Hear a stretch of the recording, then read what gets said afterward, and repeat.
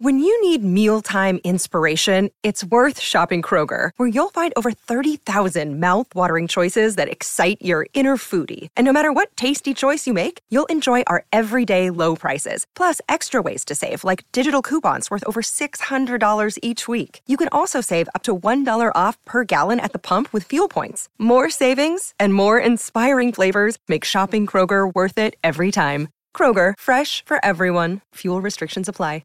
Hello, everybody. This is Marshall Poe. I'm the editor of the New Books Network. NBN listeners like to read books and buy them. So we thought we'd tell you that right now, our friends at Princeton University Press are having a remarkable site-wide sale. You can get 50% off books, including ebooks and audiobooks, with the code 50, F-I-F-T-Y, at checkout until May 31. You can save some real money on Princeton University Press books. I encourage you to go there and check it out. Welcome to the New Books Network. Hello and welcome to another episode on the New Books Network. I'm one of the hosts, Dr. Miranda Melcher, and I'm very excited to be interviewing Dr. John Miller, in fact, for the second time, because in addition to the book, The Philosophy of Tattoos, that I already have interviewed John about on a previous episode, I now get to talk to him about his subsequent book titled The Heart of the Forest, Why Woods Matter, published in 2022 by the British Library. This is a book that does a lot of different things. It looks at literature, film, art, to try and understand why woods, why forests matter to us. And thinking about what the fact that they do matter to us, what that means for our future, and how we should be living our lives in some senses. So, John, I'm very pleased to welcome you back to the podcast. It's great to be here again. Before we dive into this book, however, could you maybe introduce yourself a bit for people who perhaps are less familiar with your background, and then explain why you decided to write this book? Sure. So I am a senior lecturer in 19th century literature at the University of Sheffield.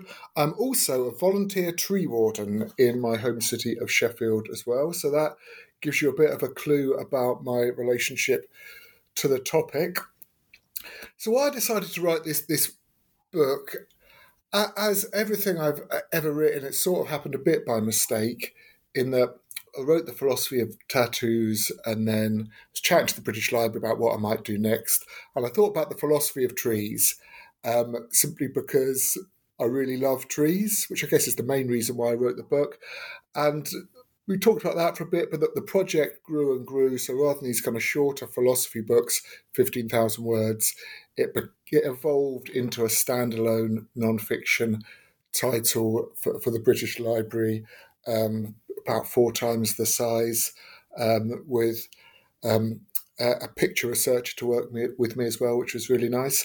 And in terms of why I decided to write it, so I love trees. That's the kind of starting point. I've always loved trees. I've always felt an instinctive affiliation towards forests. I always genuinely get emotionally upset when trees or forests are harmed, and that is not because of any kind of rational objections to questions about sustainability or ecosystem services. It's just a deep, visceral, emotional attachment to trees. So that's been with me my whole life. And when I moved to Sheffield when did I move to Sheffield? 2012. Sheffield was known as Europe's greenest city. Whether that's true or not, I'm not sure. I don't know how these things are calculated. But not long after I moved here, it started to become notably less green. And this was because the council, in partnership with Amy, through a PFI contract, a private finance initiative, decided they were going to cut down half of the city's trees, so 17,500 trees. So I'm imagining you might have heard of this. It's been in the news recently because an inquiry has been published about this. So I became involved in this tree campaign to try and persuade the council and their contractors not to cut these trees down. And these trees weren't unhealthy, they weren't damaging, though the council said that some of them were. So it became this really long-running dispute about different ways of understanding trees, the ways in which they're meaningful in people's lives. There's many disputes like this going on across the world. So for a time, when I was involved in that campaign. I felt like any time a tree was cut down anywhere in the world, I would hear about it on social media. So that was really part of the catalyst of thinking more seriously about complex conceptions of cultural value in relation to woods and trees, is because I was working largely in the background, but occasionally a bit more in the foreground with the campaign to protect Sheffield's trees. And this fits in with my broader academic research about literature and ecology, so how literature helps us understand ecological questions and how ecological questions help us understand literary history and other aspects of literary production. So that's my kind of rambling, overlong answer of why I came to write the book. It's quite a good answer, really, with the wonderful quotation in it of, "I wrote this book because I love trees," which I think in lots of ways sums up what a lot of the book is doing, and goes into detail in these number of ways. I'm not surprised to hear that it started as a small project and then expanded, because there's so many ways you could go in writing a book about woods and trees. And in this book, you have ended up with 4 sections. What are they, and how did you possibly choose what to focus on? Well, there were other sections. I can't remember what the other sections were. I think there was about 6 or 7 to start with, but they kept growing, as you would expect a forest would, a forest of ideas as well as a forest of trees. So the 4 actual chapters that are actually in the actual book are refuge, horror, sacredness, and hope. So each one of these is a well-established trope related to the history and the literature of trees and forests. So I didn't want to reinvent the wheel, but really just to draw on and think again about these particular recurrent concerns in literature. So refuge, first of all,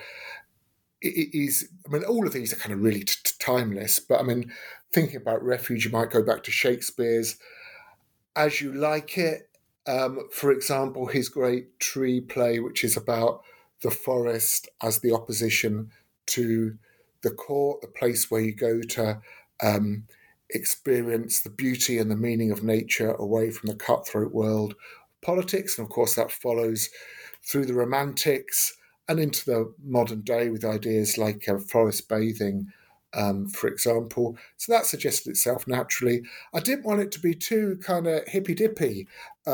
So the next chapter on horror is to insist on the darkness and the tragedy that always goes alongside and within that history of thinking about the forest as refuge. And horror naturally suggests sacredness, since horror, often in cinema and in fiction, is to do with the metaphysics of trees, how they are places where things beyond the natural might lurk. And of course, that helps me to think more about the global context of trees in terms of how you've got this clash between indigenous cosmologies, ways in which trees are immensely meaningful in people's lives and histories, and how that clashes quite sharply with resource-driven capitalist, extractivist ways of thinking about trees as just stuff that's in the way that you can cut down and put something more useful there. And lastly, hope, because it felt like I ought to end on a bit of an upbeat note, since there is quite a lot of engagement with some quite sad stories in the book. But I also wanted to push beyond a kind of twee, sentimental idea of hope, which seems to be a way of avoiding thinking about complicated issues. So I wanted to have a kind of darker hope that was more attached to the abject world of the forest floor rather than the bright world of the canopy. And all of these link with various philosophical conceptions in environmental philosophy. They link quite uncomfortably as well, but the overarching pattern is to contest the zeitgeist. So from the beginning, I conceived of this as an anti-capitalist book, so a book that foregrounds the limits and the failures and the obfuscations that are attached to a capitalist, particularly neoliberal view of ecology in the 21st century. So I'd love to dive into the last part of that answer in particular, though, of course, we're going to get into all of those sections as we discuss. Why frame the book that way? Why is thinking about not just trees and forests, but feelings for trees and forests political? Well, I see this as something like, call me an idealist if you will, the antidote to the objectifying, commodifying way of looking at the world. So we live in what the Colombian anthropologist Arturo Escobar calls the ecological phase of capitalism. So having reduced the world to a state of ecological emergency, capitalist ideas are in the process of reinventing themselves to solve the problems that they have caused. So this is where you get what you might call neoliberal environmentalism. So the way in which you can do what you want if there's some kind of offset. And I'm speaking very generally and broadly here. So in the UK, of course, we've had HS2, the high-speed train link, that's gone through a lot of ancient forests. It's been very controversial. And that has been supported by mechanisms by which they'll be replanting elsewhere in order to offset or make up for or compensate for the damage that has been done. And this is part of an idea that the economist Dieter Helm refers to as natural capital. Helm didn't invent the term, but he's one of the most notable communicators of it. This seems to me to be a terrible idea, and this is ultimately the commodification of everything. So the premise is that where we understand everything as signifying only economic forms of meaning, then we can sort everything out. We can cut down all these trees, but it's okay because we'd have to offset that by planting some more trees elsewhere. So this is what's called ontological flattening. That's a term from the political ecologist Andrea Brock. So the idea is nothing means anything in and of itself anymore. No tree, no creature, no landscape, no forest means anything except insofar as it represents a certain amount of natural capital. And so it is always already conceived to be fungible. Cut it down, put some more trees somewhere else, which of course is very dangerous ecologically because it takes a long time for small trees to become big trees. And also there's a really significant failure rate in these kind of compensatory replantings. So this is why thinking about ideas like love or horror or sacredness is really crucial, because they cannot be so easily commodified. You can't offset a religious experience. And the idea that you might do so is entirely risible. I did play around with it a little bit in the book and in an essay I wrote subsequently, the idea that if you're going to get rid of ancient forests and plant some more forests elsewhere, what are you going to do with the demons that live there? Could we somehow have a department of supernatural accounting that conjured up new demons elsewhere in kind of new forests that are being built to make up for the damage that's done? So feeling is a limit point of global capital. That is the very broad contention, and that is necessary in order to create a deeper ecological culture, a more sustainable ecological culture, and a more inclusive ecological culture that doesn't see everything as only ever to do with extractive capitalist models, but respects other cosmologies, other cultures, other ways of understanding trees and forests. And this is something that you pick up, obviously, further in the initial section, because in some senses, thinking about the benefits that humans get from trees is still something in this extractive model, right? What can we get from trees? And it's kind of thought of as a one-way street. But I really appreciated that you sort of opened up that question and thought about kind of what does it mean when we think about benefits that humans get from trees? What does it mean culturally? What does it mean philosophically? And what does it mean politically? When instead of just thinking of it as a kind of pure cost-benefit analysis, we sort of examine the question a bit more. Yeah, well, I mean, trees are beneficial to humans, of course, in all kinds of ways. And one of the most notable contexts over maybe the last decade or so is a significant amount of research about the relationship between nature more broadly and mental health. So there's really strong evidence now for what is called the nature cure, which I think is a phrase of Richard Mabey's. And that tells us something really significant, I think, that it's not just in their use that trees or other natural organisms are of benefit to us, but in their constitution of a world in which we can feel at home.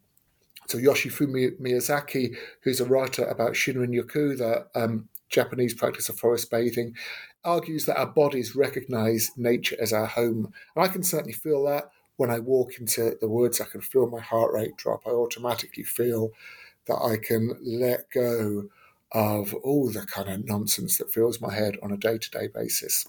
So these are forms of benefit that are beyond immediate economic utility. But I think it's necessary, if we want to live in a deep ecological culture, to push beyond that and stop thinking about everything in terms of what is of benefit to humans.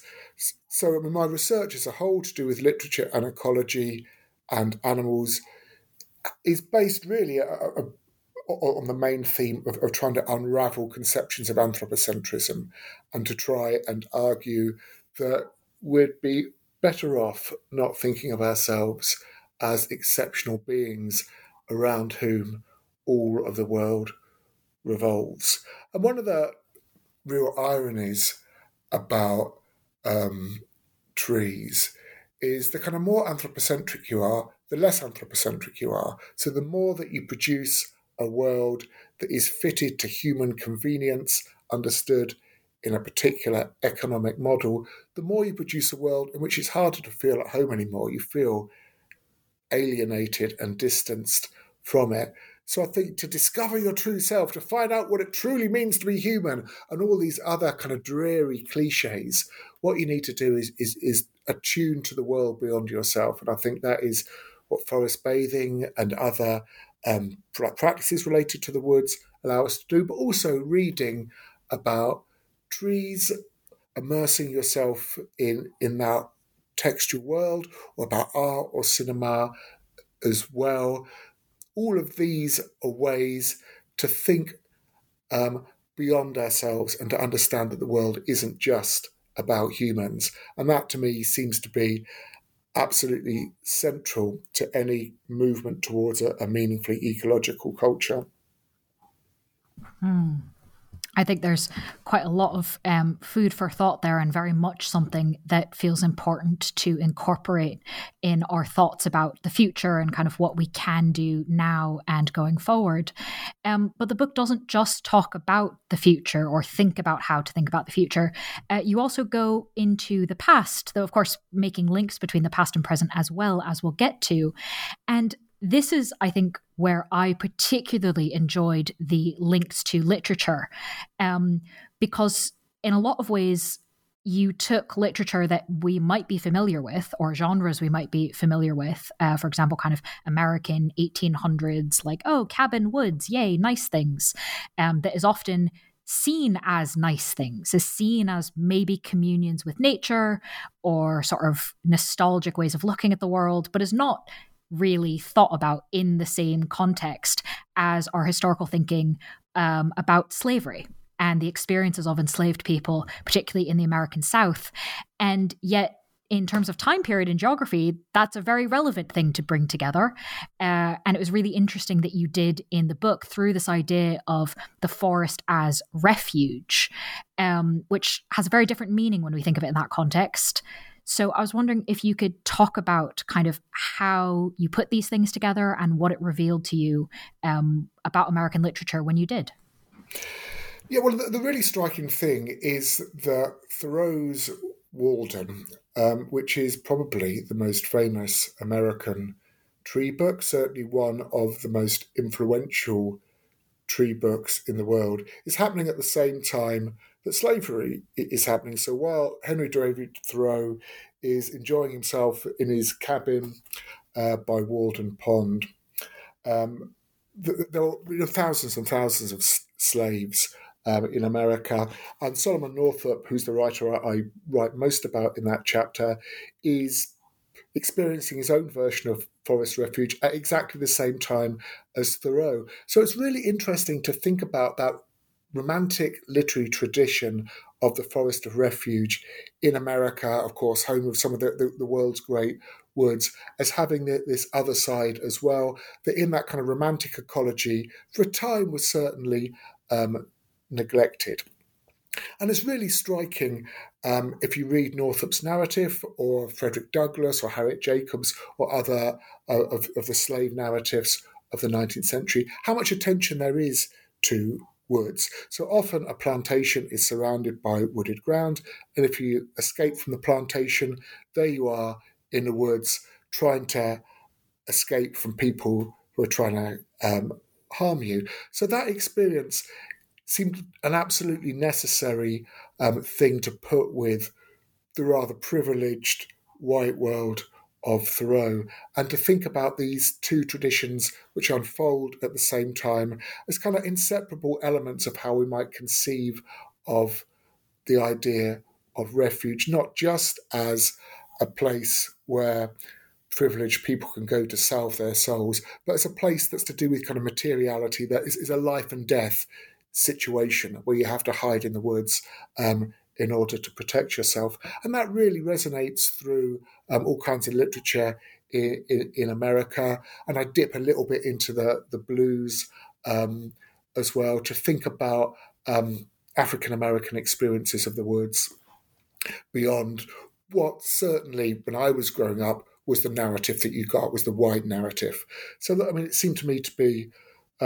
it's all there in the material, really. And I guess as part of decolonising the curriculum, we're trying to join the dots a little bit more.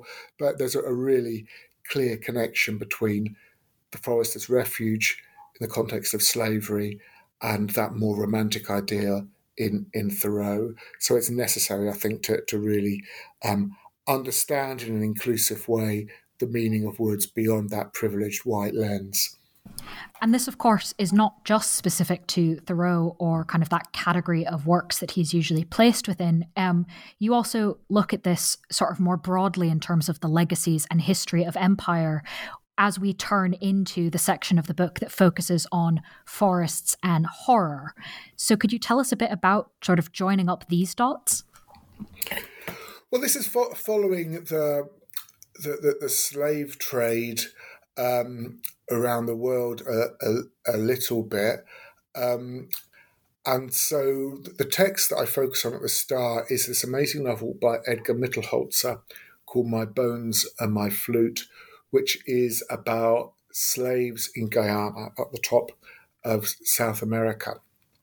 And so Mittelholzer was a Guyanese writer of European and African descent, who writes this story about going into the jungle in Guyana. Well, it's not him, it's his, I can't remember the name of the main character, but this young artist is taken there ostensibly to do some landscape paintings for a logging company, but actually to solve this mystery about this old Dutch plantation owner who is dead and is haunting the people on the logging plantation there. So what it's a novel about is encountering the ghosts of slave rebellions in the 18th century, the 18th and 19th century, so the Berbice uprising, a slave uprising in Guyana. That was a real kind of seismic event in the transatlantic world. So forests are full of ghosts, and one of the forms of ghosts that novel tells us about is the Jumbie, a version of the zombie.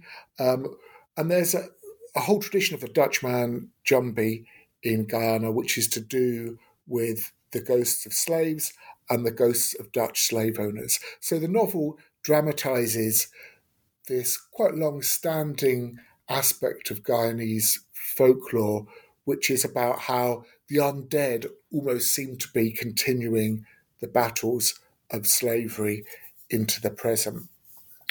So, and we think about empire as something that's past, but it isn't, is it? I mean, when we think about continuing deforestation and the continuing struggles of indigenous forest peoples throughout the world, we're still in that contrast between extractivist mindsets and allowing people the possibility to live in peace in places they've lived for a long period of time. And so that idea of horror in the context of slavery resonates through, I think, to conceptions of indigenous struggle in the 21st century as well.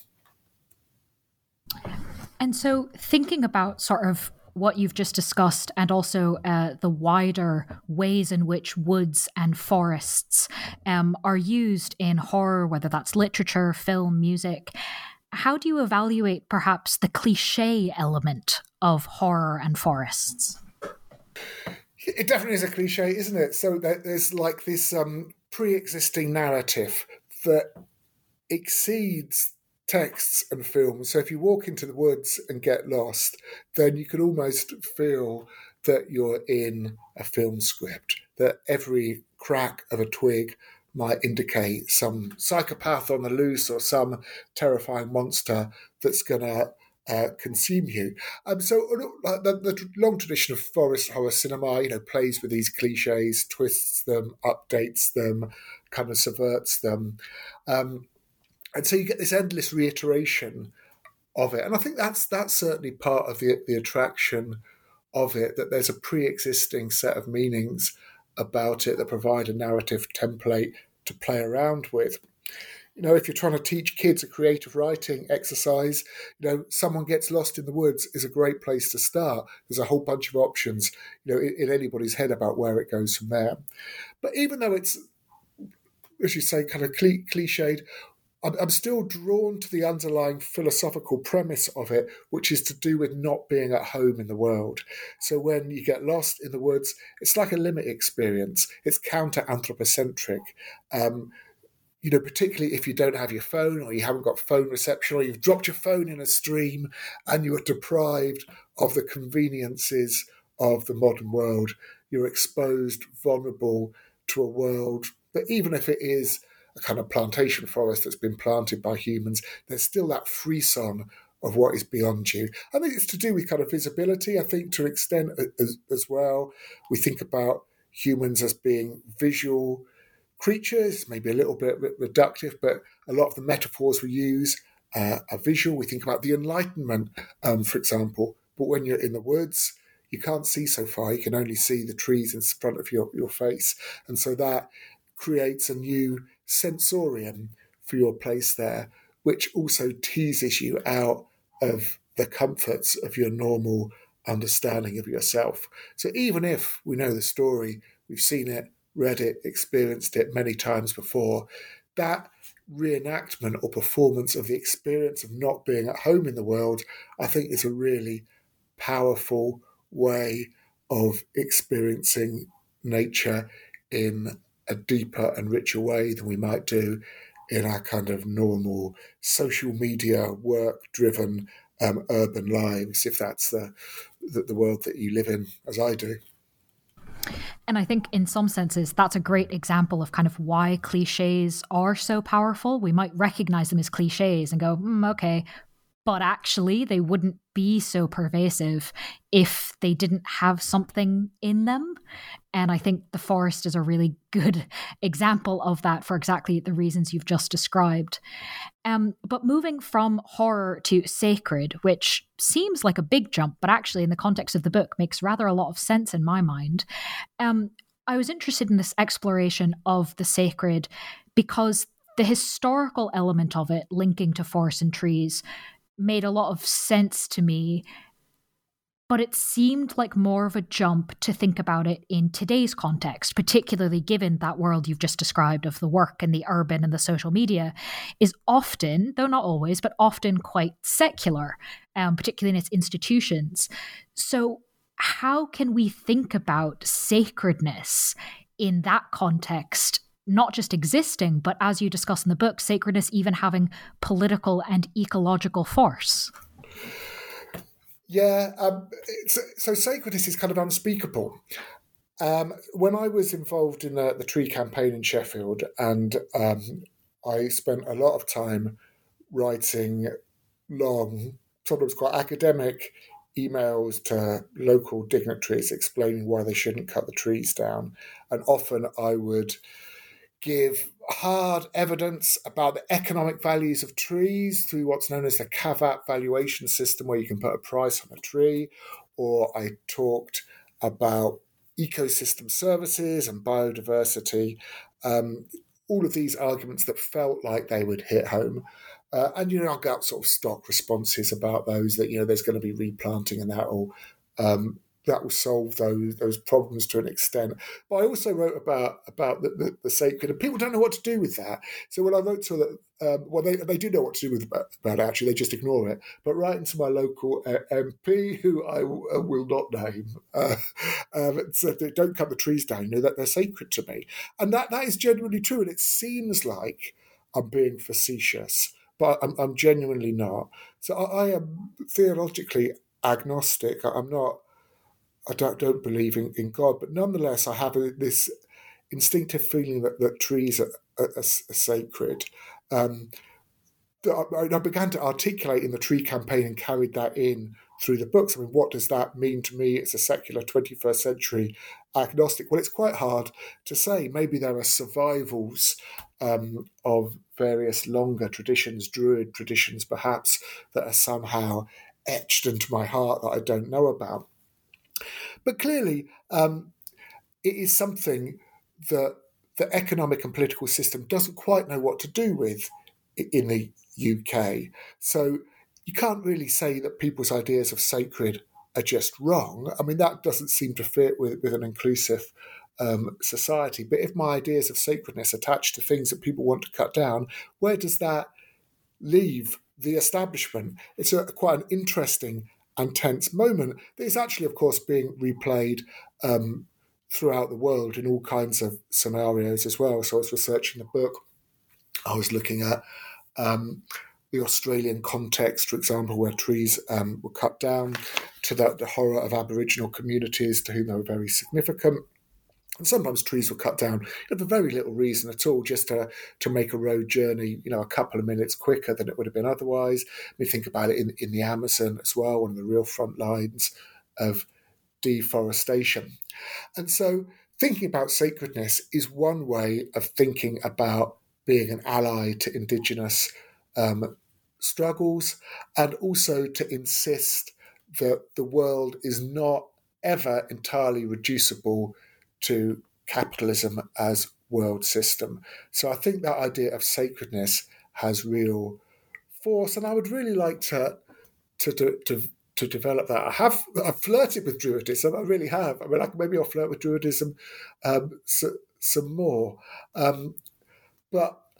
And I'm really interested in this in the context of stuff like HS2. So I don't think any claims have been made against cutting down trees as HS2 on the grounds specifically of sacredness.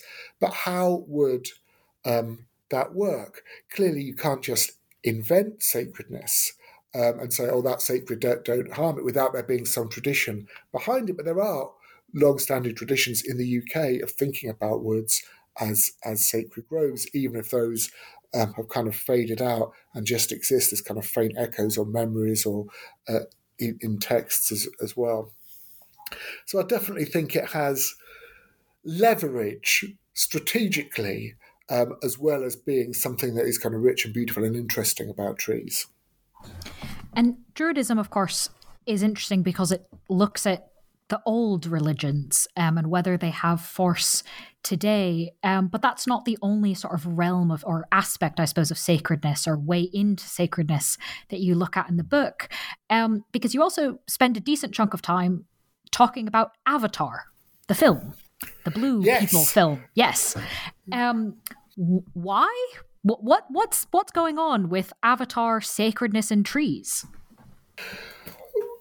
Well, I sort of begrudgingly like bits of Avatar, but I'm also appalled by it. And I suppose if my premise for the chapter on sacredness is about the limits of commodification, Avatar is interesting because it commodifies the refusal to commodify things.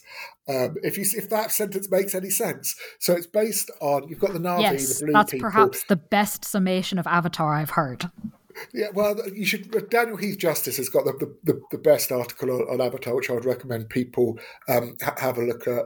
that. So ultimately, it's a 19th century narrative. And James Cameron, the director, has talked about his debt to Rider Haggard.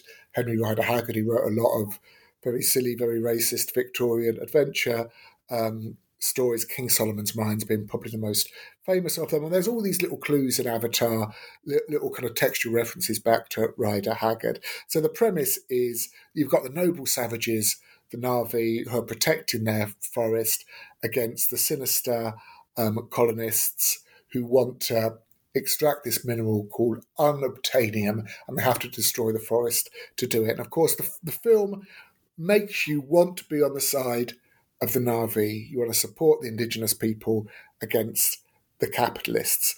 But in doing so, of course, he produces this kind of multi-million-pound blockbuster that's also spawned a theme park as well. And I'm grateful to my students at Sheffield for pointing this theme park out to me.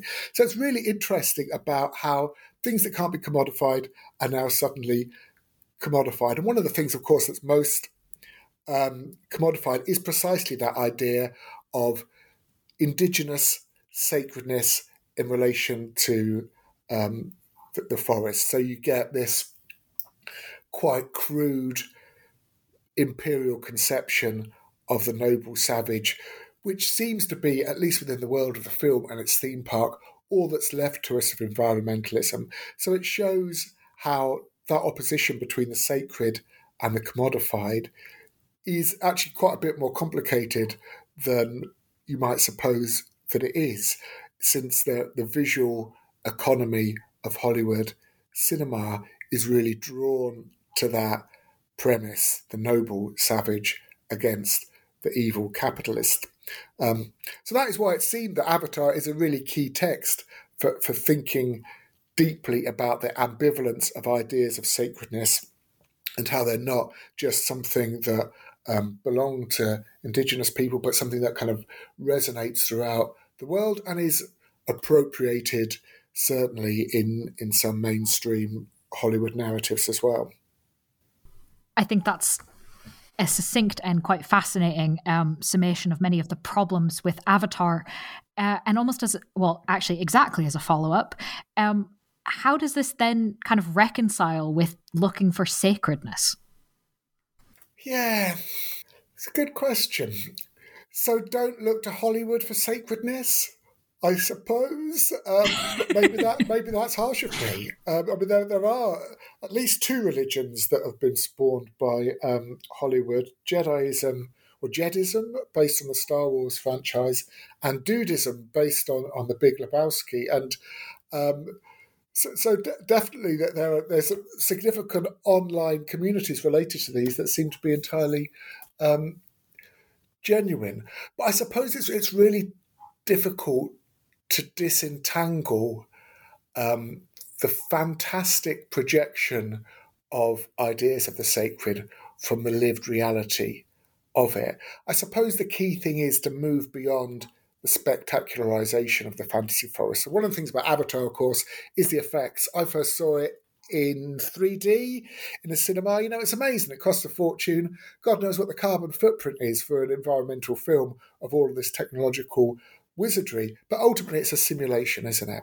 And of course, simulations can be meaningful and important. Our lives are surrounded by them. But if you want to get in contact with the woods to find something that's more deeply meaningful from this postmodern arboreal simulacra, then you need to smell the leaf mould.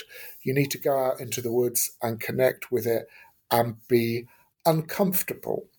So I think the problem with having your sense of sacredness exist only on a screen is that it's too comfy. You need to get wet feet. You need to feel slightly miserable to shake you out of your comfort zone. And that will provide, I think, a deeper and more meaningful experience. It's something that can't be contained to an hour and a half or 2.5 hours or something, however long Avatar is. But I think something that develops through a life of exploring woods. So I think that investment in time and place is why it's necessary to move beyond Avatar or other cinematic projections or literary projections to get in contact with the real world, with the real creatures in them. You can't experience the sacredness of words on an app, I would argue. Even if the app doesn't have blue people? Even if the app doesn't have blue people. I don't know. This is just, I don't know if I'm just such a grumpy old man and I don't believe in social media, really. That's fine. I can live with that if that's what people think. But there's something about immediacy. And there's a great line from the poet John Burnside, which I'm about to get horrifically wrong, from his poem History, which is from the anthology The Light Trap, I think. And it's a poem about 9/11. And the setting of the poem is that he's on the beach at Lucas, which is near St Andrews in Scotland, and seeing some planes, warplanes in the sky just after that the towers fell, and he's meditating on the experience of contact with the natural world in the company of his son called Lucas. I think so. It's kind of a play on the name of the place and the name of the son. And anyway, the poem contains a line that's something like, "We trade so much to know the virtual, we hardly register the tug of other bodies." Now, I've got that wrong. It's much better the way he writes it. But the point is that we're surrounded by the virtual and are not in tune with the ethical weight of other beings, whether they're plants or animals. And that is the crucial reason why you can't have ethics and politics just on an app, though young people tell me these things are useful. I have my doubts personally. But you need to smell the leaf mould, experience the world, be present to the creatures, experience yourself being looked at by another being, to experience your strangeness in their eyes. That's where ethics lives, not on a screen. So coming then to the last section of the book, I am going to guess that by now listeners are not expecting this final section titled Hope to be purely sunshine, rainbows, unicorns, etc., and to be like the other sections of the book, quite fittingly, more ambivalent, more concerned, more poking at things that might be uncomfortable, that might change perspectives and open up questions, which is thankfully exactly what the section I thought did. So in some senses, it was almost odd, right? Why write a chapter about hope when you admit there are things you are not particularly hopeful about? So I'm wondering if you sort of could take us through sort of how did you make this title work for you? What did you find hope for? Okay, so the publishers loved the idea of hope as the chapter to end with. So British Library Publishing were great to work with. And I'd really like to shout out to Abby Day and her team for really supporting this work. But the idea of hope, they liked it too much when I posited this as end chapter, because thinking about deforestation, that's kind of miserable. Thinking about the struggles of Indigenous people, it's hard to feel cheerful about that in the context of ongoing violence around the world. It's hard to be cheerful about climate change, really. We're not doing that much about it. So despite all of these reasons to be dubious about hope, there's this real cultural drive to experience hope, and I definitely sense that in the publisher's response to it. Like, yay, it's going to have like a happy ending. Here is the kind of solution or the reasons to be cheerful. And as opposed to that, I think hope is the most dangerous conception that we have. And there's been this real wave of books about hope, particularly hope and ecology over the last few years. And I often find them intolerable and ideologically dubious. And they often make recourse to this keep calm and carry on mentality, which really winds me up. So keep calm and carry on is just an awful, horrific justification for austerity culture and any other kind of violence that the establishment wishes to perpetrate. We should not keep calm and carry on. We should panic and have a revolution is exactly what we should do. And that idea of keep calm and carry on as where hope lives, it I find that like really, really dangerous. And hope is a term that often appears without content. I remember before I lived in Sheffield, I lived in Canada, where I worked at the University of Northern British Columbia. I don't know if I'm going to get this right, but back in those days, they had a thing called We Day in Canada, which was all of these kind of kids celebrating the power of being kids and saying, yay, we're going to hope for a better future. But it was entirely depoliticized. There was no substance to that idea. So this raises the question, if we want to have hope, and hope feels like a good thing to have, how do we balance that against what we know of reality without selling out, or just kind of closing our eyes to the reality of the world?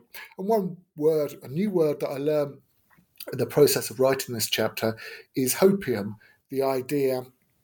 So obviously that's a kind of a linkage of opium and hope. So the supposition behind this word is that hope is like a drug that makes you forget. It numbs the pain, but it doesn't address the symptoms. And that seems to me that a lot of talking about let's be hopeful about the future is of that kind. There's no politics, there's no ethics, there's no understanding of the world. So this was my starting point about hope, is that it is an idea that demands suspicion, even paranoia, that we should not take hope at face value. Yet at the same time, I don't think there's much to be said for a mentality that is entirely gloomy. And I incline somewhat towards the gloomy in general, but I don't think as a basis for ecological activism that is very helpful. There needs to be a sense of possibility. And so this last chapter was about trying to cling on to possibility on a blighted world and a damaged planet. And it's if you try and do that, it's everywhere. I mean, one of the things that I've been doing recently, don't tell anyone this, I've started a secret life as a phantom planter. So based on having known about social media, I really love this social media page by this guy in Northern Ireland called the Phantom Planter, presumably not his real name.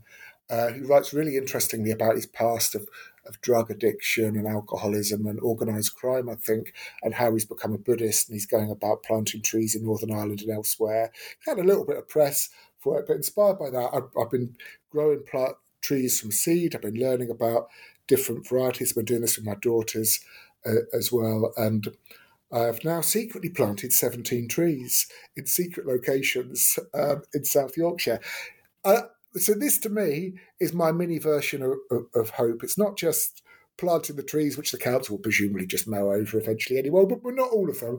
But it's about the experience of it, experience with my daughters of holding the dirt in my hand and watering them and watching them grow and watching things grow that we haven't planted, just random things that occur because they've been pooed out by a blackbird or whatever, and the seed just grows. The planet is still alive, and left to its own, it's going to come back to some version of flourishing, not the same as it would have been before our kind of current ecocidal regime, but a recombinant ecology, as the ecologists call it, a mixture of native and non-native species. And the fact that it does that, that's where hope is. Even like a kind of concrete car park or whatever, looks completely sterile. Leave it for long enough, the plants are going to come through. So the world is alive, and that is going to carry on going. So it's just the kind of organic basis of the planet and the small lives of worms and birds around us that are still here. That's where hope is. And it's kind of a little bit abject. And I think people don't like small wriggly creatures. So one of the things that I've had in my small garden in Sheffield, we had loads and loads of small wriggly creatures. We didn't know what they were in this little bit of water that had accumulated in an old sand pit. And they hatched out into blue bottles, not the most romantic of creatures, but it was kind of lovely watching them grow and then all hatch out at the same time. So attunement with the small wriggly creatures that to me is where hope is, not in these silly, big, like empty promises you get from politicians. So hope is grassroots, it's tree roots, it's community based, it's working with the people you love, the people in your community to make things different in the ground where you are. And that's not easy. It takes a lot of work, and we're all like working crazy hours in our jobs anyway. But that to me is where hope is. It's an old green mantra, isn't it? Think global, act local, and that to me is something that certainly I got the energy for that. I got from the tree campaign in Sheffield, and that focus on the community, not the big corporate world, but on the earth, the wriggly creatures and the community. That's where hope exists, and that's where political change is going to come from. With that rousing explanation, I think it makes my final question perhaps even more relevant than it usually is. Presuming that at least part of this answer will be planting trees 18, 19, and 20, if not more. Now that this book is out, is there anything you're working on now or looking to work on that you'd like our audience to be aware of? Well, I keep having too many ideas. If I was going to write all the things I've got ideas for, I'd have to live considerably longer than it is likely that I'm going to live. So one tree thing that I want to do is it's not just a tree thing, it's a plant thing that I want. I was going to do it this year, but then I couldn't because I've got gout. That's another confession. I'm in confessional mode, so my movements have been somewhat circumscribed by this ridiculous Victorian ailment. But what I want to do is plant something every day of the year. I'm going to try and do that in 2024. And everything I plant, I'm going to write something about. And I want to do that in situ as far as possible by not publishing things in books, by publishing them sustainably, but out in the world. So I might plant a sapling in a secret location and attach a small poem to that, or something along those lines. I'm interested in kind of pushing academic production, community activism, and ecology together in a sort of more participatory way. So that's my plan for 2024. Whether I'll do it or not, I don't know, since it's a big commitment. And obviously, I'd have to learn a lot more. I don't have a massive background in gardening. I've learned. You learn from your mistakes. I've made loads of mistakes with growing trees, but I definitely want to learn more about that, plant different things in kind of public places, a bit of my own home as well, and maybe in other people's homes if they'll let me. So that is the plan, some kind of hybrid academic, creative, horticultural initiative coming to a neglected plot somewhere in South Yorkshire in 2024. All right. Well, I wouldn't be surprised if you have some volunteers or some people inspired by that idea, having listened to that answer and this podcast overall. So to those listeners who want to engage further with the book, reminder, it's titled The Heart of the Forest, Why Woods Matter, published by British Library in 2022. John, thank you so much for being with us again on the podcast. Well, thank you, Miranda. My pleasure.